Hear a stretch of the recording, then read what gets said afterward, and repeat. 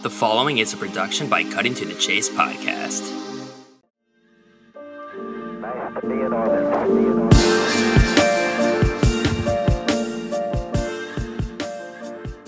The best compliment that I've gotten is, I think one day I'm going to hear of you and I can say, doing big things, and I can say, I knew you when. I wanted to talk to you about your podcast, and it looks like you've been doing yours for quite a while, as you've just eclipsed 100 episodes. Yes, I'm on episode 102. I got 3 shows coming up this week, so, depending on the length of them, I should be at 100, 105 or 106. Sometimes my guests are talkers, so I have to split them into parts because I'm live to tape, so that's the good thing about being live to tape. Yeah, I started this when I was at Gotham Sports Network, actually, in 2017. And the timing wasn't good. I had school going on. I was busy being an idiot teenager and, doing all the stupid things that we do as teenagers that get yourself into binds. And unfortunately, that kind of took its toll. And my first 2 episodes, episode 1 was Mike Francesa, who if you're, my Twitter handle gave it away. I used to call him a lot. That's how I got my name, so to speak. So he was my first interview when he was retiring, in air quotes, the first time. But he pulled the Roger Clemens and came back 4 months later. And then I had Frank Isola from the New York Daily News, who who was an interesting get. I mean, he's just a weird guy. Him and I aren't on good terms. Really? He's very. I'm comfortable saying this because this is the only individual I'm not on good terms with. He's just a curmudgeon, and he's a baby. He's just very sensitive over. He's always looking at Twitter. He's that guy that's looking at Twitter, and I'm sure you've seen the tweets. You tweet something that that he perceives as negative about him, he'll DM you. And he'll create a whole fight with you. I'm just like, this is so unprofessional. So he could kick rocks. I don't care about him. But those were my first 2 episodes. And I did it for a while. It was interesting. And I tapped into a well, one of the bigger interviews that I've done. Because my interests are sports, the news field, coming from a family of police officers and firefighters, the fire service and law enforcement. I interviewed James O'Neill in 2018. Who at the time was the sitting NYPD commissioner. So this is somebody who's leading the largest police department, and for my money, the greatest police department in the country and in the world. And I talked with him, and I thought to myself, you can make something out of this. And college came up, and I said, okay, my mom suggested to me, you're doing a lot with this in college. How about you finish school first, and we'll revisit this later. So I thought about it. I wasn't making any money off of it. I was like, she's right. Let me just focus on college. Good decision. Graduated right before the pandemic. And I at the end of 2020, I was going to try to get a job, after I graduated, but then coronavirus decided to enter our lives. And so I was sitting around, I was just like, what do you think about me picking this up again and seeing where the road takes me? She says, have at it. So I did. And I decided to tap further into that law enforcement fire service world and get the stories of what it was like to be in the NYPD and be in these elite units, what it was like to be in the FDNY and be in these elite units. And that has put me over the top. That, I still do my sports interviews. I had Mike Richter on. I'm going to be having a few more sports individuals on soon. I recently had Mike Lubick on and Bob Ryan as well, which is great. I still do my news interviews. I have my news folks who are coming on soon. And that's great. And there'll be more where that came from. But the police and fire interviews have become my bread and butter because, these were the men and the women in the arena, so to speak. And I have multiple series. For example, I have one series I call Tales from the Boom Room which profiles retired members of the NYPD bomb squad. Imagine being in a bomb squad, putting on that really hot bomb suit, walking down the street to what might be your death, what goes through your mind. Some of the more notorious instances of terrorism in this country have happened in New York City, not just 9/11, the World Trade Center bombing of 1993. There was a pipe bomb plot against the subways in Brooklyn in 1997. The men who investigated this, the men who stood in the way of what could have been disaster or caught those responsible for disaster. Let me talk to them.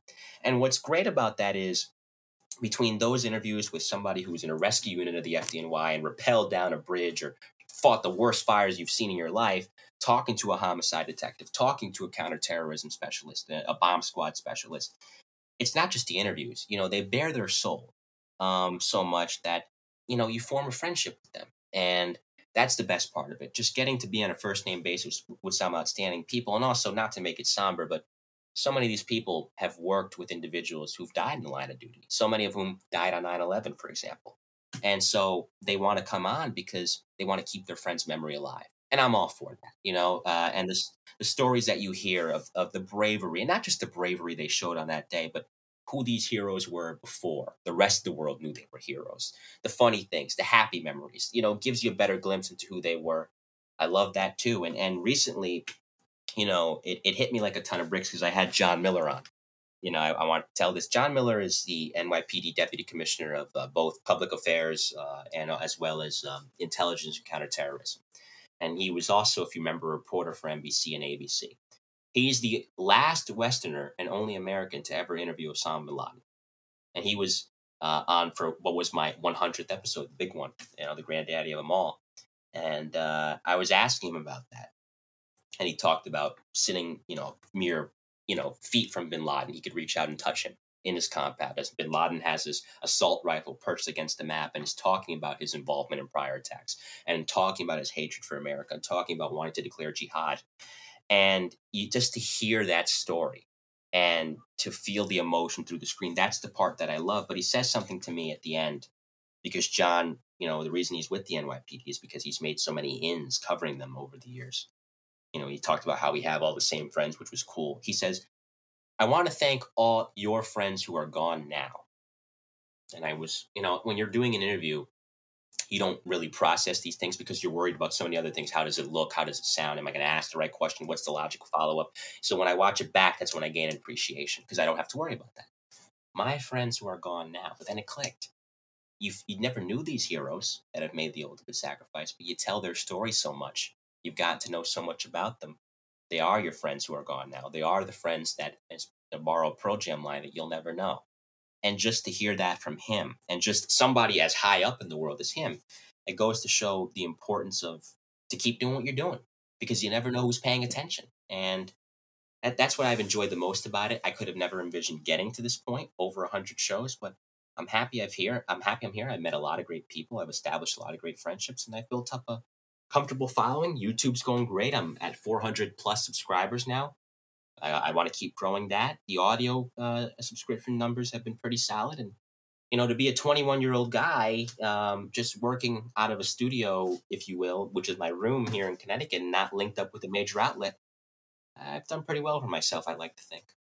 It's awesome to hear. I mean, you're 21, but you come off so polished and professional. And Thank you. I don't know when we started following the other on Twitter, but I started noticing your pods, I think a few months ago, and I was thinking he would be cool to talk to. And before we started recording today, I was already thinking that we might have some similarities in common, whether sports or even just from the podcast perspective.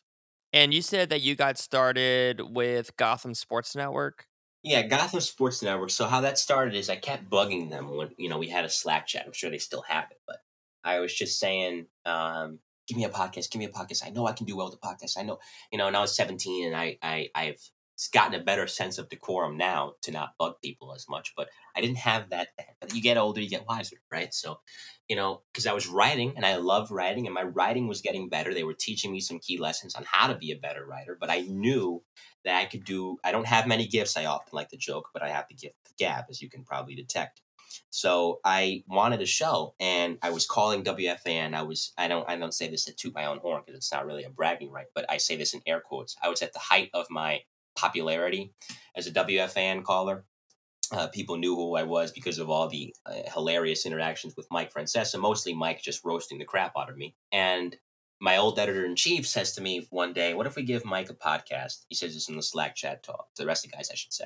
What if we give Mike a podcast and we call it Miked in New Haven, which is, a word play on my old FAN call-in name, MIC''D in New Haven.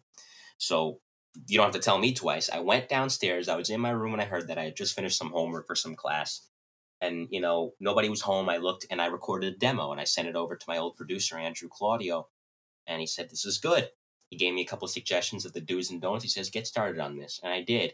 I only did 2 episodes under their banner, Francesa and Isola.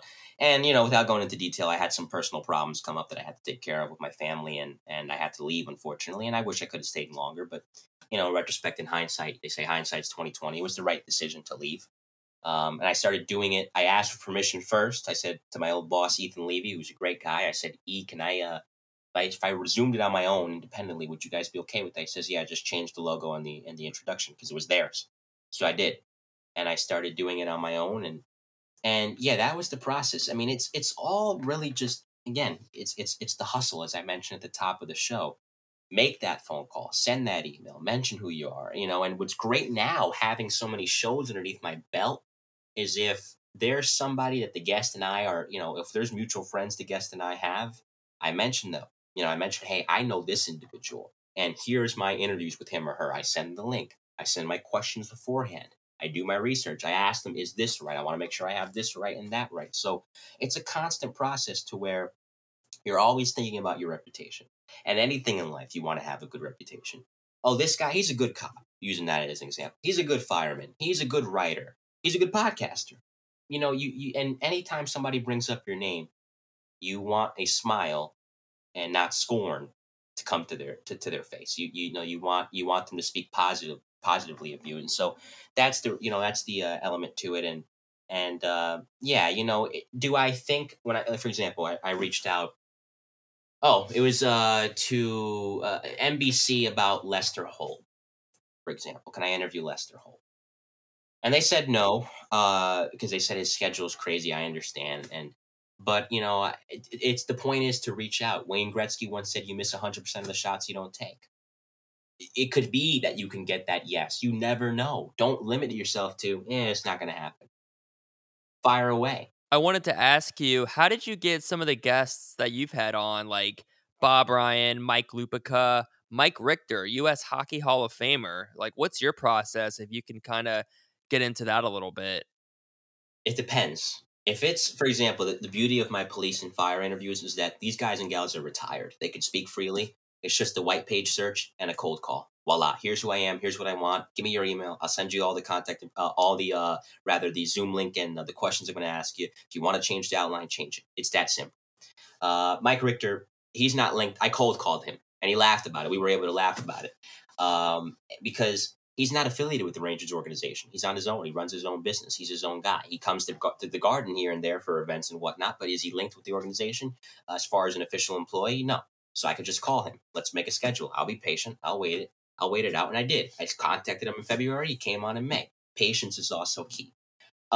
When you're Mike Lupica can call his own shots. He's not. There's no PR process there. If you want to get a news writer or a sports writer, it's a walk in the park because you just hit up their email. Yeah, sure, I'll do it. There's no PR process with them.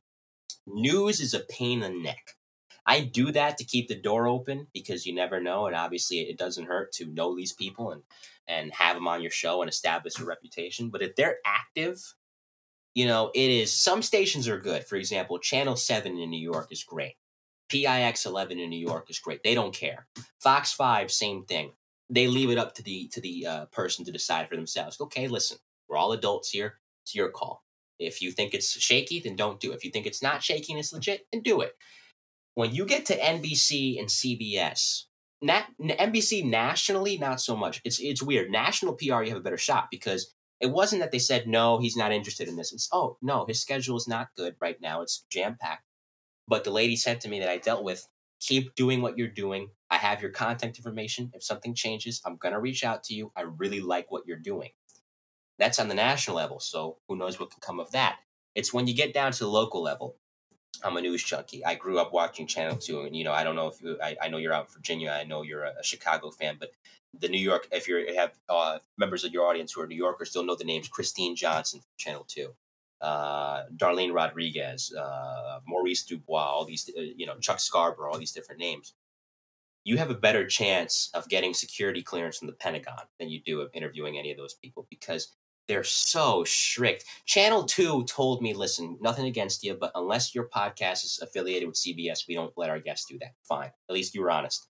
NBC is like pulling teeth to where I'm not going to name any names, but I always tell this story, not to put anybody down, but to make sure if there's any podcasters listening to this, don't do what I did and don't take it personally either. Because Channel 4, there's this individual, I won't even say their gender, but they work as a traffic reporter for Channel 4 in New York, and they are also a feature reporter for one of the other news shows on NBC. And this individual is a really great reporter.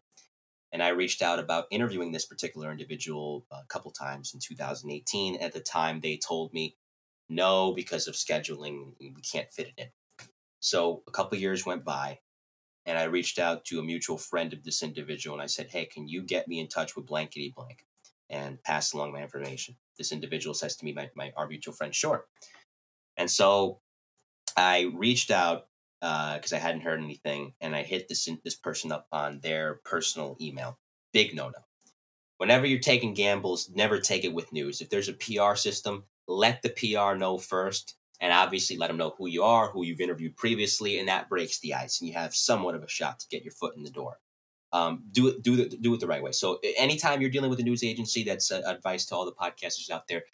Don't find the individual you want as email or contact information. Find the PR person first. That's the right way to do it.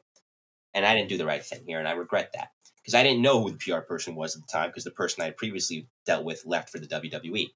So I emailed this individual on their personal email, and they got back to me, and they eviscerated me. And this was the most humiliating experience I've ever had on a professional level.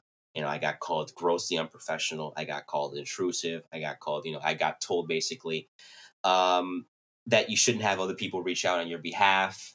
And this person remembered, I guess, and was really pissed off about how I reached out the first time and just leveled me, put me in a pack in this email exchange. And so felt awful. I apologized. And I said, listen, I went up and down the line, talking about how I didn't mean to do this, I didn't mean to do that. And they had said in their email, all requests need to go through this person. So I said, I'm really sorry. I hope you don't hold this against me. And they said, don't feel terrible. You're still learning. How could I not feel terrible? You just, roasted the crap out of me. But months after that, I'm sorry, I'm babbling here again, but I reached out about a column I was writing about being a reporter during COVID. I sent all my questions over. I had other reporters who ended up being featured in the column because it was just more than one. It ended up being 4. I said, here are the individuals I'm going to have in this column. I got to know. I wanted to interview the legendary Bruce Beck, who's a New York broadcasting, royalty for sports for years. I got to know. And I got to the point where I said this to my friend from NBC, who's a correspondent for the Today Show. I said, it doesn't seem to matter what I want to pitch them on. They're just going to say no. So I'm going to stop wasting my time. And that's the point to where, the PR, I understand the position they're in. They don't want to put their talent in bad spots. They don't know who you are, especially if you're not linked up with a major outlet and you don't have that cachet of saying, I'm with the New York Times. I'm with CNBC. I'm with the New York Daily News or Newsday, just using the papers I know. If you don't have that cachet, if you're not a Joe Rogan or Adam Carolla level podcaster, their chances are they're going to tell you no at some of these agencies. So that's the one thing. Just it depends. So it's a long way of saying that it depends on who you're dealing with. If this person's not linked up with anything particular, do a white pages search, find them. If they are, go to the PR first, and even if it's something that is relatively quick and painless because they're agreeable to coming on, you just want to make sure that every T is crossed and every I dotted, because that experience taught me if you don't, you pay the price. I have a few mini-series for my podcast, as I mentioned earlier. Another one is the E-Men inside the NYPD's emergency service unit. These are like the Green Berets of the NYPD. They're the ones that you see when somebody is threatening to jump off the Brooklyn Bridge. They're the guys going up there, taking that person down before they do it. So this is an incredible unit. And a fellow that I had on is a fellow by the name of Ken Winkler, great guy. Ken Winkler, to give you a brief synopsis of who he is, was at the Trade Center on 9/11. He responded with ESU, and they lost 14 of their members that day, sadly. But when the South Tower collapsed, he was standing outside at the command post, and he immediately got on the radio and said to his colleagues who were rescuing people in the North Tower, get out. He saved their lives. They escaped before the other tower came down. So people know who he is. He's a hero. He's a very humble guy, I'll never tell you, but he's the unsung hero of that day. I put that out there. I'm having Kenny Winkler on for this miniseries. 42 likes, 4 reshares. It's just tag the person too, and constantly, just as I said, stay active, and have it be genuine. Don't just have it be, I'm building towards, I want to have you on my show. Be sincere about it to where even after you've had them on your show, still like their stuff, still comment. That way they don't see that, oh, he was just using me just to get me on his podcast. It's all about that rapport and that network, because You do enough favors for people, believe me, whatever we put out there, the consequences of our actions can be good or bad.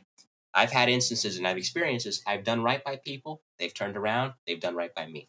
This is why I like doing this, because it's always cool to hear what other people, other podcasters like you are doing. You have a really cool story, and I've had fun listening to what you've been talking about and what you're doing and what your process is. And it's given me things to think about, maybe things that I can either implement or, I'm learning from you. So that's why I like doing this, because when I first started, I thought my biggest problem would be getting people on. And really, that hasn't really been a problem at all. It's really just been, I knew that I couldn't always have maybe like a sports writer on TV or a, a broadcaster always on, but that's why I like to expand and talk with fellow podcasters and writers like you, because everybody's got a story. I was also curious, and I don't have to include this, but do you work currently, or are you trying to get into media, or what are you trying to do? Oh, you can include this. Yeah, I do work currently. That's fine. I'm an open book. I work for my buddy Bill Cannon. Shout out to him. He's a retired NYPD sergeant. He hosts a podcast called Police Off the Cuff with another retired detective from the Queens Warrant Squad. And again, just putting my work out there. I interviewed him. I interviewed the his co-host Mark DeMeo, and constantly being active and building my audience on YouTube the old school way. Sometimes it's word of mouth that goes around, and that really helps you too. Word of mouth is a big help, and it was a help for me to where he reached out and says, "Do you want to work for us, helping us out with booking guests and handling merchandise?" I said, "Yeah," and I'm getting paid 25 an hour Nice. part time to do it. So if I want to log a 6 hour work week or a work day, I just made 150 bucks, and is it going to help me pay the bills if I was living alone? No, but for a 21-year-old guy who's living at home trying to help his mom out, it's a great position to be in until I'm ready to save up, which I'm doing right now to eventually go out on my own. So it took me a while. The pandemic was rough to find the job in, which is why it was important that I grinded and got my name out there as much as possible, but it helped because now I finally have a job. The money for a bachelor living at home is good, and I feel like I'm set. I feel like I have not validation. I don't think that's the right way to word it. But you have that. I don't think fulfillment is either. But you have stability. I once had John Vincent, the anthem singer. He does the national anthem for the Cubs and other teams, and he's a musician. But I had him on, and I just assumed going into it, it was going to be like a 30, 40-minute podcast. And that's, generally around the ballpark of what we do and or what I do. And I remember going into it. I usually like to do these on a weekend or, the end of a work day, but the time that we agreed upon was basically the middle of the day. So I was thinking, okay, I can do it during my lunch. And I figured, 30, 40 minutes, but I realized fast that, he was a talker, and I thought that was awesome because I didn't really know him at all. And I just had my general questions I was going to bring up, or my topics, but we were talking and I realized fast that this was not going to be a fast thing, but that was really cool because he was a deep conversationalist, and it was probably one of the deeper conversations I've had with anybody. And we talked sports and beyond sports, but we ended up talking for probably 3 hours across 2 days. And yeah, it was really awesome. And he's somebody that I feel like I made a friend with, that I could contact. I could text him if I want to, and we can talk. And he said, when you're in Chicago, to let him know, and I will, because I thought that would be cool. With your podcast, you edit and put everything together Mhm. yourself, right? Yep. No, I edit. I'm a one man band. I'm the researcher, editor, producer, curator, and of course the host. So it's rewarding though. Because when people say, "Oh, you've done all this work, and you're doing this, you're doing that, and you're doing so well," it's all me. And I'm not saying that braggadociously, but you take pride in what you do. So yeah, I'm a one man show. But it's good that you said that because I like that when you were talking about somebody being a talker. You want that for this kind of setting. For a 15-minute radio hit, it's not so good because you can't hit on everything. But in this kind of interview where there's no time limit, so to speak, it's great because the way I said this the other day, the show has my name on it, right? Show has your name on it, Cutting to the Chase. It's your last name. My show, Mike in New Haven with Mike Colón. But like, and I love Mike Francesa, but he used to kill me when he would have these people on, because if you remember, he'd talk over them. It's almost like he was interviewing himself, and it would make me want to pull my hair out, because it's just like, let them talk. If they're talking, great. It's their story. They're giving you the time. I say you, generally speaking. If they're going to give you the time and take time out of their busy schedule, time that they could be spending with their family or doing something for work, to talk to you, who am I to sit back and talk over them and make it about me? So my best, asset in an interview, and people say, "Oh, you're a great interviewer." I really don't think I am. I think my best asset is to just sit back and just do this. I'm silent. Tell your story. It's your story. You tell it how you see fit. And when you're done, and I'll move it along. But it's your time. And I think that resonates with people, because you can truly learn the bare bones of who they are. And really, as you said, make that friendship, make that connection. And I feel that with these people. And, you know, especially with my retired police and fire friends, they tell me the reason why they love it so much is because they feel like these stories, it's a legacy thing for their families down the road. If something happens to them, and unfortunately we see a lot of these first responders getting sick from ground zero. And thankfully that hasn't hit my friends at a severe angle, or severe level, I should say, yet. And I hope it doesn't. But if something happens to them, it's there. And they, and because they were able to come on and tell everything. And I think that's a good thing about it, that what you do. And I'm glad you mentioned that. Let the guests talk, because it's their time. It's their moment. You come across really smooth and professional, and it's really cool that you've accomplished all that you have to this point. You're just 21. I mean, the sky is the limit for you, and I see big things with you. But I got into this randomly. I never could have thought I would be doing what I'm doing with this, and you've already reached these highs, and you're going beyond that. So just keep doing it. I appreciate that. I hope that I can get there. And it's been a lot of fun to do. And I guess it's as what you mentioned earlier. It's just staying humble. Let other people tell you you're great. Don't say you're great. And let that come to you. And to get those compliments, like after I did my 100th episode, the feedback was so great. And the feedback is always generally pretty good on these episodes, but it's what you get off behind the scenes, off there, that really validates what you're doing. And the key is to keep pushing, because like we said earlier, you never know who's observing you. And people, you will find, because you're still a relatively young guy, and obviously I'm young, people will want to help you. As I said earlier, they'll do right by you. If they see that you got something special and that you're cooking with some gas, so to speak, they will go out of their way to help you, And look at this, to tie the bow on the story I mentioned earlier about getting berated by this individual at NBC. The mutual friend that person and I both share, and that mutual friend is such a sweet individual, and will hopefully be on my show soon. We're just working out the schedule. Says to me, "Do you want to go to lunch?" And I said, "Yeah." Well, the mutual friend is a female. So I said, "Just make sure you bring along somebody else, because even though this individual is 20 years my senior and a married woman of, with two daughters, I don't want it to look a certain way." So she says, "How about, okay." So we talk a few days after that, and she says, "How about this person? It's the same person that crapped on me previously." Now, I don't know why this person's coming to the lunch. I hope that we could get on a better note. But maybe they saw my work and said, "Oh, wait a minute," and this could be a self-serving purpose. I don't know. I'll see when I get there. Maybe they saw my work and said, "Oh, he's legit."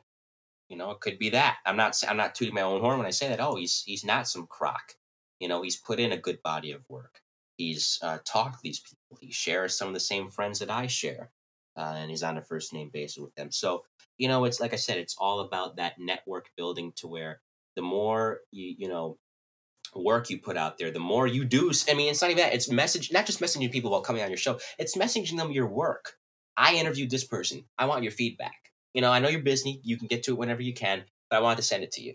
It's even things like that go such a long way, to where eventually people are going to know your name on a wider level. And the best compliment that I've gotten is, I think one day I'm gonna hear of you and I can say, doing big things, and I can say, "I knew you when." Just to hear that now, it's great. But the key again is humility. I don't want to toot my chest and say, "How could you say no to me? I've interviewed so and so," or "Look at me, I've done this." No, just work at it. You don't make the show. your guests do. That's what I try to remind myself. Mike, it was great to have you on. It's great being Mike here. in New Haven on Twitter. Check him out. Thank you for bringing me on. It's not often that I'm the guest. It's not often that the interviewer is the interviewee, but I appreciate you interviewing me, and I'd be happy to do this again. 3, 2, 1, 0, 0.